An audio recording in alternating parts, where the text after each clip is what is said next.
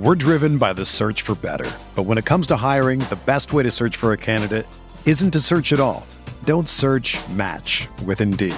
Indeed is your matching and hiring platform with over 350 million global monthly visitors, according to Indeed data, and a matching engine that helps you find quality candidates fast.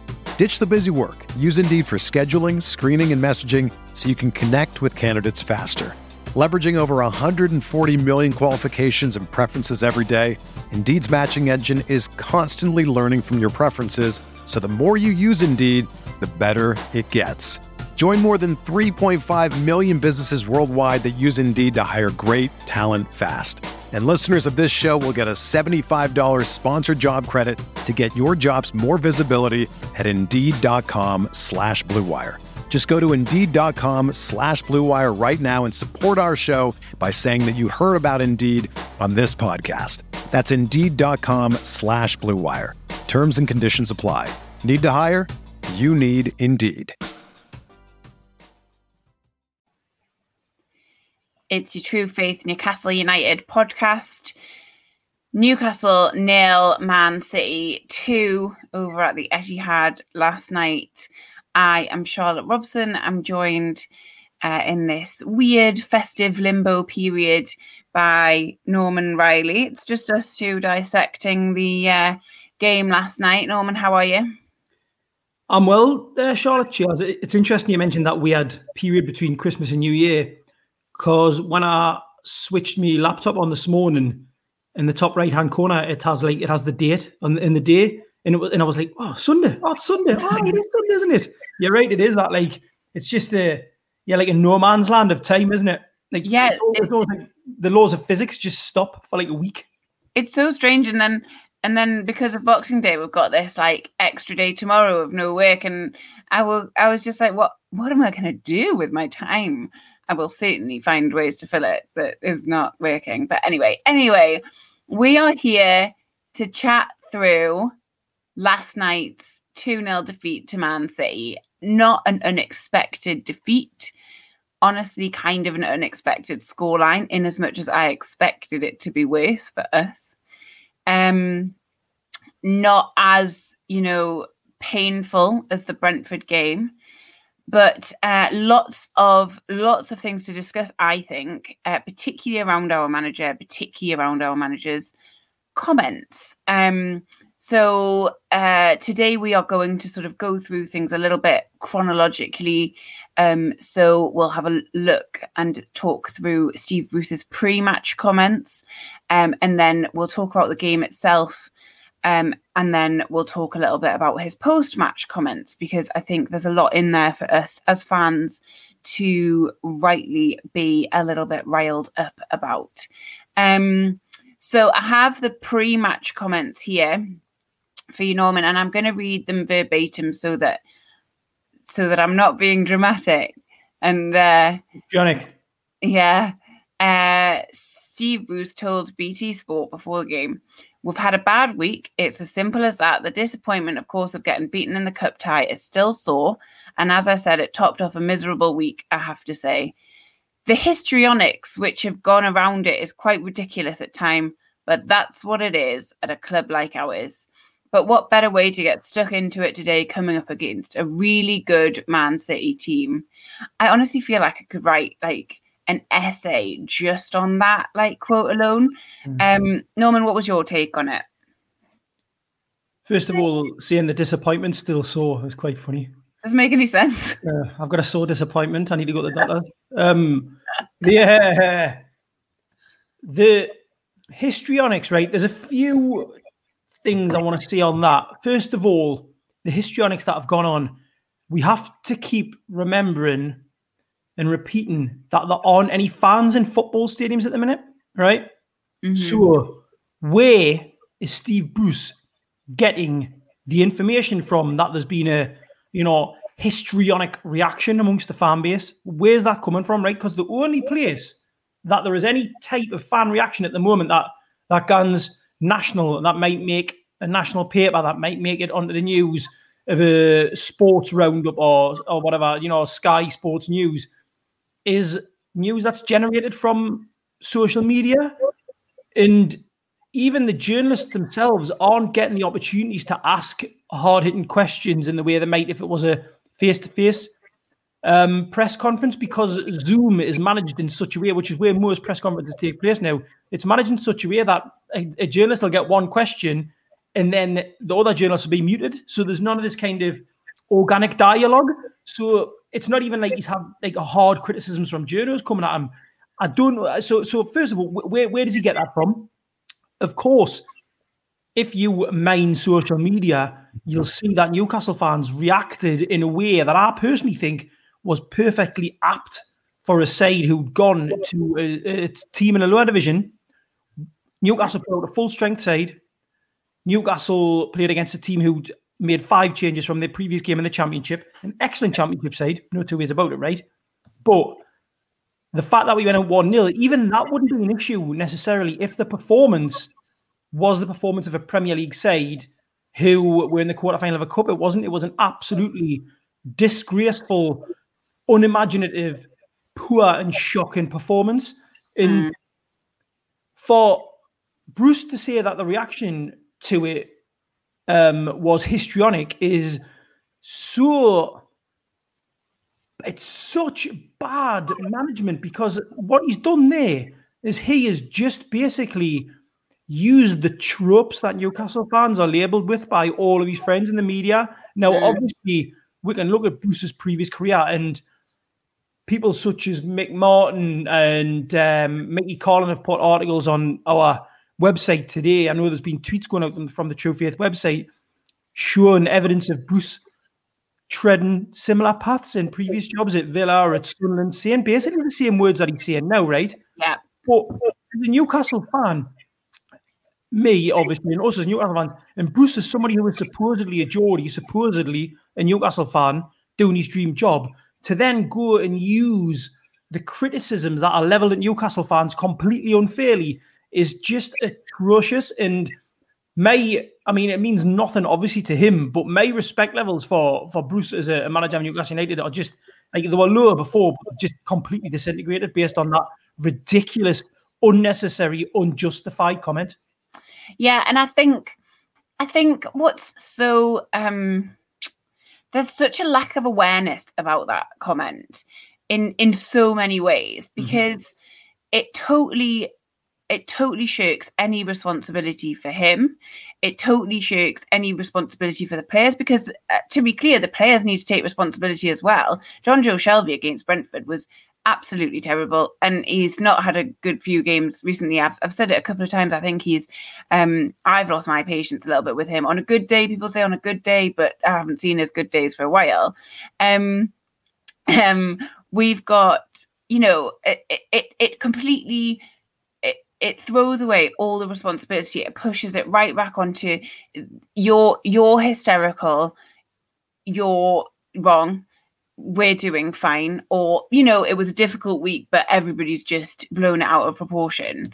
It's very, like, not to get too gendery, it's thrown at women a lot, like you're being hysterical. The word itself etymologically comes from, like, hysteria comes from, like, the woman's body, doesn't it? Basically, that's it's a criticism thrown at women in the Victorian era because they're hysterical. It's absolutely, it's a shocking insult, basically. And I tweeted last night, I said, histrionics are my forte. You've seen nothing. As a kind of a joke. I'm not really, I think as a young person, I was quite melodramatic. I'm not really anymore. But it is not that. It is the things that people are saying. If there's anger, then that's justified. If there's anger, then that's because that's frustration at a million things. We can't be in the ground. We're not there. We're not, able to see our club. We're not able to see our families. There's anger. Football's supposed to be an entertaining thing. It's supposed to be something that we enjoy watching. It can be frustrating. It can be all of those things, but it is just the way that we have approached it and the way that Steve Bruce approached it makes people angry, and I think that's justified. Don't think that is histrionics at all, and by saying so, it just totally to me it shirks all responsibility. It is like, this is on you, not me. Sorry, Charlotte. I thought you finished. Please go ahead. Well, the other thing as well is like labeling it a tough week, right? Like it's only tough because you, i.e. Bruce and his management team, have made it tough. I mean, this was like West Brom at home, right? Newly promoted. Leeds 10 away. men Fulham. 10 men Fulham at home, newly promoted, down at the bottom of the bottom three, as were West Brom, who we scraped past. Leeds United, who, you know, for all the plaudits that they get, and rightly so, are still a team that's beatable. I mean, they concede a lot of goals. They're a championship side that's come up. Like, and then Brentford, a championship team, who win the quarterfinal of the cup. Like, that isn't what you would call a tough week. Liverpool, Leicester, and Man City consecutively, that is a tough week, and you can justifiably say that. I mean, that is a tough week for any team, no matter how good they are, because these are really excellent sides. But to say that it's a tough week, it's but it's your making. Like, you made it tough because you don't know how to manage your players, and you don't know how to set up a team, and you don't know how to do anything like tactically that, like, no, is what is representative of like the football in 2020, 2021 in the Premier League. You made it tough. So histrionics, mate, like, it's ye. So that brings us nicely, I think, into not knowing how to set up a team, not knowing what the tactics are, to 7 p.m. yesterday. Norman and I were on the Charlotte Show on YouTube, which we'll be doing again before the Liverpool game. I don't know if Norman will join, but I definitely have Ben on. I've managed to secure Ben. But the lineup came out 7 p.m. and it was a surprise, I think. We had Matty Longstaff in the middle, who hasn't even made the starting 11 the squad, the last few games. We had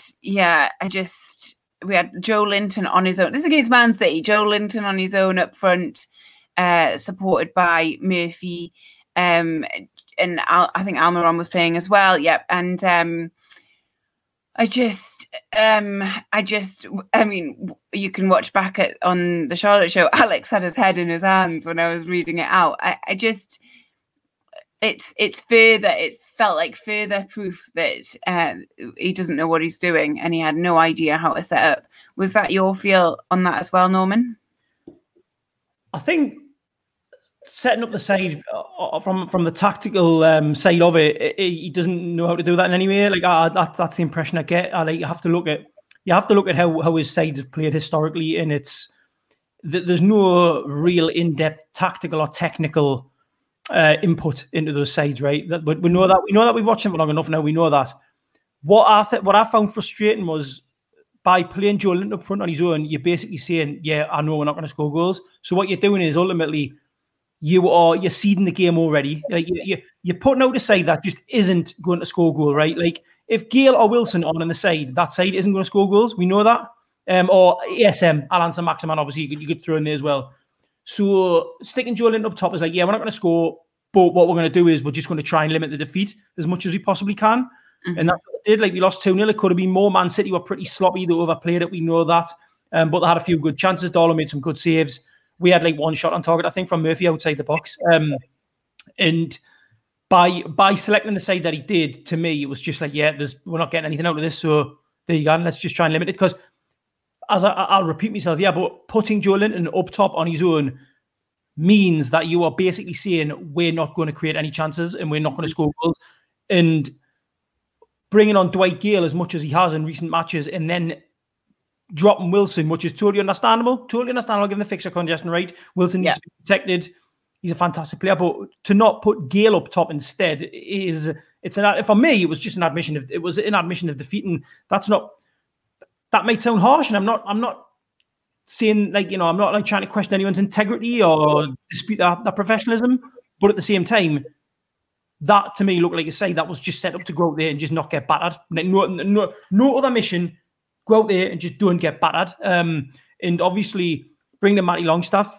Look, a young fit lad. He's going to have to do run around lot because Man City keep the ball. Totally get that, right? I can cope with that. I think that's an okay decision. But it's doing the 5 at the back. That's never been successful for us under Bruce, and it's putting Joe Linton up top there. The decisions that baffled me, because that is basically saying, yeah, we're not going to create any chances. We're not going to score, and we're just going to try and limit them as much as we possibly can. And that is just a really tragic place to be, and especially as we'll discuss when you go into these comments post match. Yeah, I think my concern with Matty Longstaff wasn't that he's not fit enough, and you can like you say there that you do need a young player to sort of do a lot of running in a game against Man City. It was more that like Bruce seems to, in my opinion, and I'm sure that it's not a solo opinion, seems to like reward players. You have a good game, you're on next week. If you have a bad game, you're off next week. And Matty Longstaff, who hasn't even made the squad for so many games, then comes in. If he has a bad game against a team like City, he didn't, for what it's worth, have a bad game. I didn't think. I mean, it wasn't a brilliant game from anyone in particular, maybe Carl Darlow, but he didn't have a bad game. And I would hope to see him again in one of the fixtures we've got coming up, because he obviously does have good legs on him, and he does want to do well. But my concern there was like, if he does, he's dropped again, and then we don't see him for a month or 6 weeks or whatever, and he's a player that really, you know, could develop into something quite good and needs that game time and needs that development. I don't know. It bothered me. It felt like really like throwing him under the bus. To me, and I completely agree with what you said there, taking the risk of putting in somebody who has barely played this season, who barely played in the second half of last season, and then throwing him in against Man City away, it smacks of the Lejeune decision last Christmas when he came back from injury and he just got to play in 3 of the toughest games of the season, ended up getting injured, and pretty much his career at Newcastle was ended there and then. Bringing in Shea for these games where you put Shea in the middle of a back three, or you put him in as a central defensive midfielder, when it's never that's just not how he works at all. Again, impacting on someone's confidence. But there's that which I completely agree with. But there's also when you are completely and utterly out of ideas about what to do on a tactical level, right? Because we've seen 4 atrocious performances consecutively, right? The West Brom, we won, but it wasn't a good performance. We know that, right? Fulham was an utterly abysmal and inexcusable performance. 10 men for a good section of the game, and we didn't create chances. Leeds away was just an absolute embarrassment, as was Brentford. So what he's done is he's thrown a curveball, because it's the kind of, you know, the last hand. It's like the roll of the last dice. It's like, well, right, all right, I've got like, I don't know what to do here. We've put in 4 shocking performances. We're playing Man City away. What can I do? I'll tell you what I'll do. I'll throw a couple of players in the mix, see what happens. That to me is very indicative of the kind of reactive, instantaneous thought management of the Bruce era at Newcastle, and it was really interesting to see, shall we say? Kind of sad, really. So the game gets underway, and Man City predictably score after about 15 minutes. I mean, what is there to say, really? I saw it going in. I was watching the game. I was just like, okay, I expected that. It was a strange one, actually, for me, because I didn't really feel anything. I felt like, oh, look how easy they made that look. Like the assist from Sterling, and then just this little tap in. It wasn't even much like power behind it, really. I was just like, that was just way too easy, crowding the goal. Oh, that's kind of how I felt. Like, oh, okay, this is how it's going to go. Yeah. And then, you know, predictably, we didn't really respond to that. To be fair, they didn't. Then we came to half time and it was 1-0. And I did expect the scoreline to be considerably worse than that. I'm trying to find positives in this sea of negatives. But yeah, so how are you feeling after the first half, Norman? Did you expect it to be worse? Was it just a feeling of nothing, of emptiness, of staring into a void? I do that normally in any ways quite a lot, but right.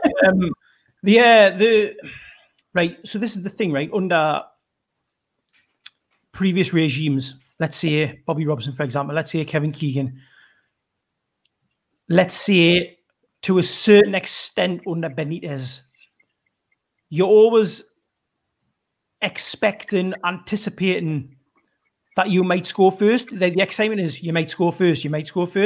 Under Bruce, you're just waiting to concede first. That's what you're doing. And last night was that game. It was I'm waiting for us to concede, right? The match kicks off. When are we going to concede, right?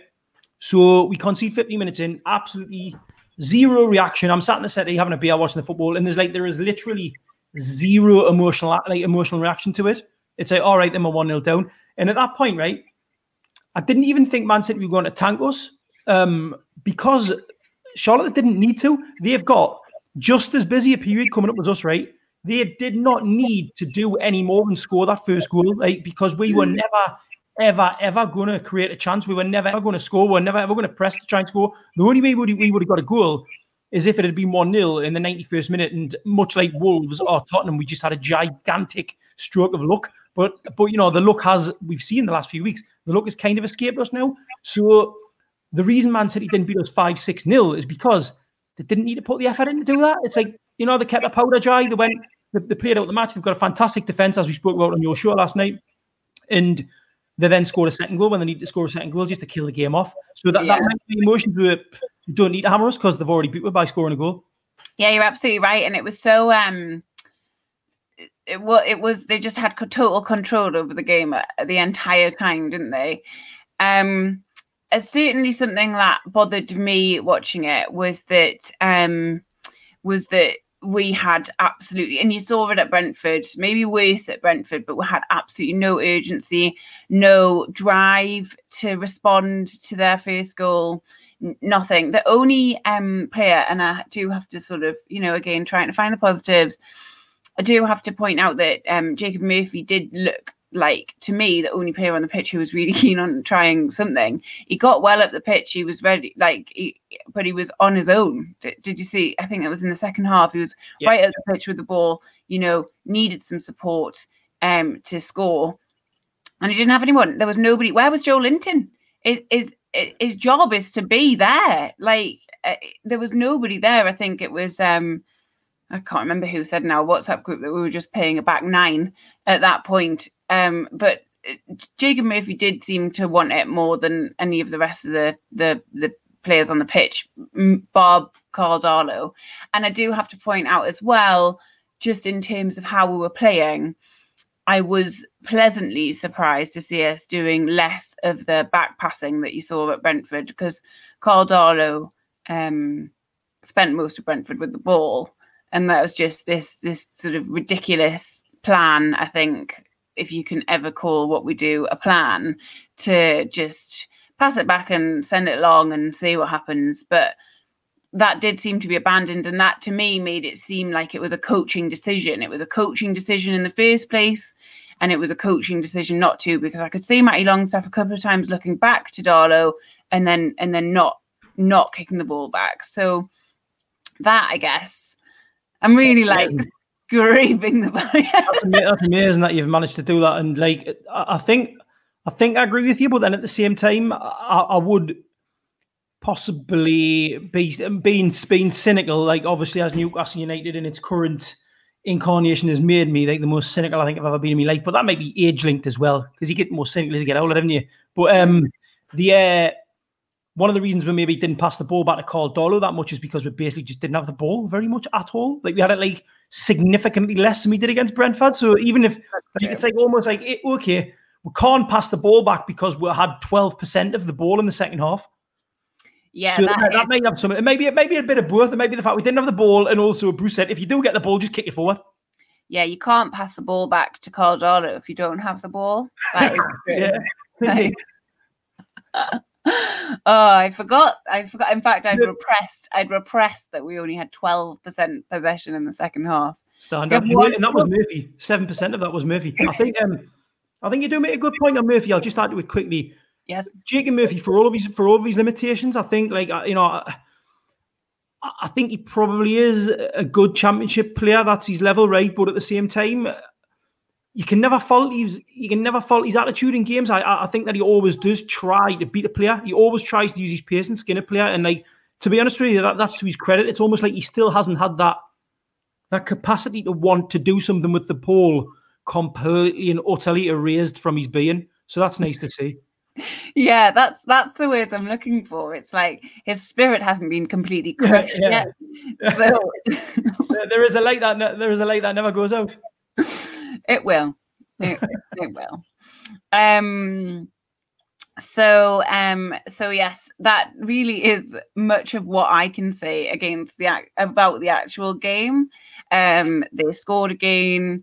They brought Aguero on. Aguero was desperate for a goal. You could see really, really keen to score against us, but didn't quite get there. Really nice to watch him play, by the way, a proper centre forward, just in the right position, just totally ready and hungry for it. Norman? I like him. I agree with you, Aguero. I mean, I've loved him since he broke through the ranks at Atletico Madrid. I was living in Madrid at the time, and he was just, you just knew he was good. You know what I mean? You knew. And also, like many of my favorite human beings, he's built like a tank. He's short and built like an absolute panzer. Like you. Well, I mean, I don't know. I'm more like a little Jeep, but yeah. But I've lost my train of thought. Oh, there we go. Now it's the substitutions again. Why? Right, 2-0 down against Man City here. Right, absolutely stotting at Di Maria. You conceded your second goal in 55 minutes. Weather shocking. You got Liverpool coming up, Leicester coming up. It's a Christmas period, whatever. Bring in Dwight Gillum with 8 minutes to go. But what's that? What is that? Right? What's the thought process going on there? Oh, hold on, we're 2-0 doing against Man City here. Been in it doing. We've got no chance of getting anything out of this. It's cold. What I'll do is I'll bring on Dwight Gill with 8 minutes to go, a player who's got like a really long history of getting injured, right? I'll bring him on with 8 minutes to go in this shocking weather, and we'll still lose 2-0, and he'll have like literally no touches of the ball, and he'll do a couple of run and run. Like where's the logic? I don't get it. Like, and if that could be explained to me by anyone, I'd happily listen, and I'd happily go, fair enough, But right now, I just cannot see what the point in doing that was. I really can't. To me, it just looks like I've got to make 3 substitutions. Yeah, I've got to tick that box. It's that thing again where you never know what squad we're going to have, because it's like he's got this tombola machine. I said this last night, and it's the thing again. Like I'll just pluck a number out of this hat and see. And then I'll throw them on. Andy Carroll for Joelinton made no difference about 15 minutes before that. Sad to see, isn't it? Pardon? It's sad to see Carroll, the player that he is now. It's just sad to see like the absolute and utter like life as a footballer like sucked out of me. He just can't do it anymore. And it's really sad to see, because when he first came back, I was genuinely thinking maybe we'll get a couple of good years out of him. Like he might find that spark again that he's back in Newcastle, but his body's just not up to it, is it? No, and you're right. It is a shame. And Athletic had a thing that it's 10 years since Andy Carroll's last goal for Newcastle United, and it was against Man City on Boxing Day. So that would have been a nice little bit of symmetry, but we don't get nice little bits of symmetry. We get Steve Bruce and luck and shit games.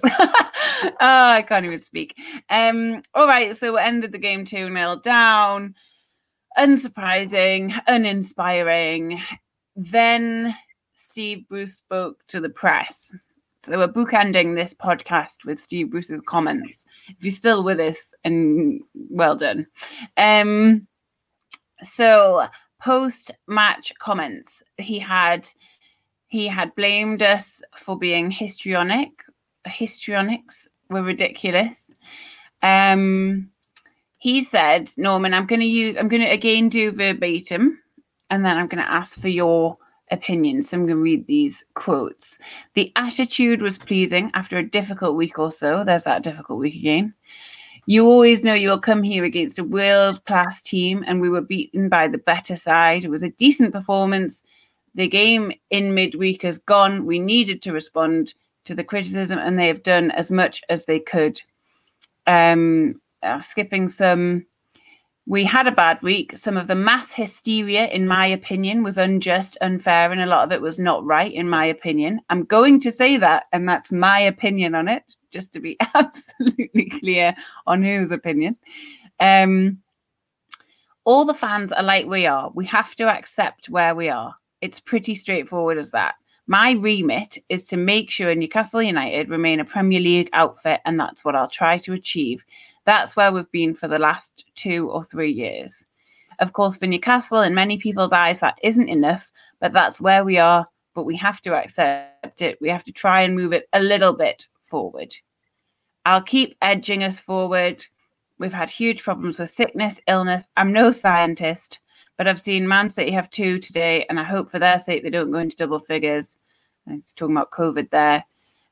Yes, we weren't good enough and gave away a poor goal at a bad time, but we made a fist of it.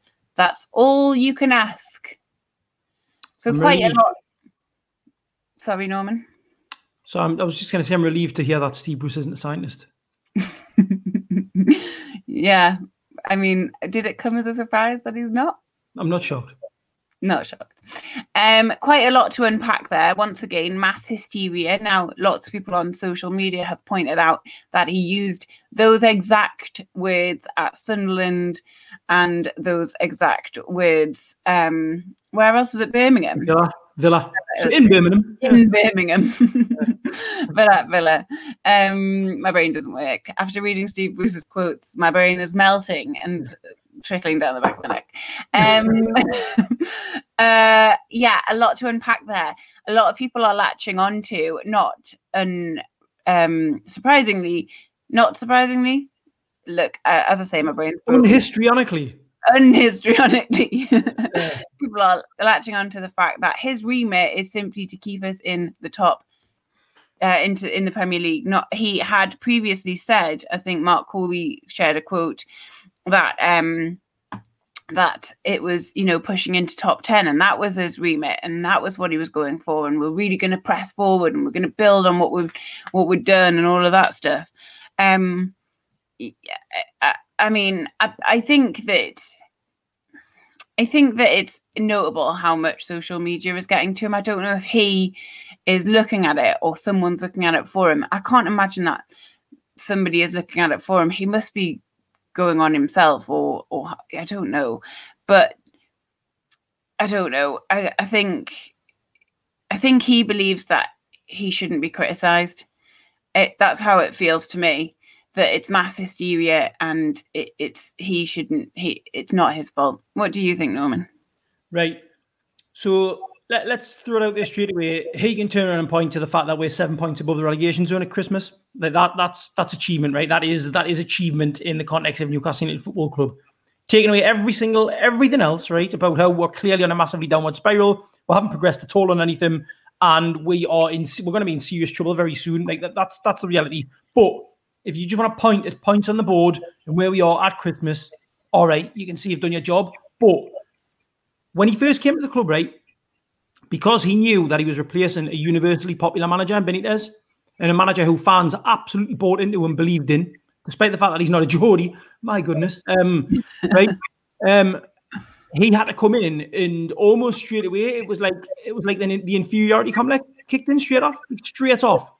So he had to state that I've got ambition to take us into the top 10. It's almost like a kind of easy, cheap way of trying to win the fans round. Like, whereas if what he's saying yesterday, i.e. my remit is to keep the club in the Premier League, then why say that the aim is the top 10 when you know that that's an absolute impossibility? And why say that also stating really that you are the man to get us into the top 10 when ultimately you're saying that I'll try and keep the team in the Premier League? That's the level of your belief, right?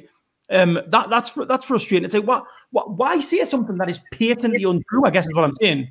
You know? Why bother? It's a strange one. And sorry. No, go on, please.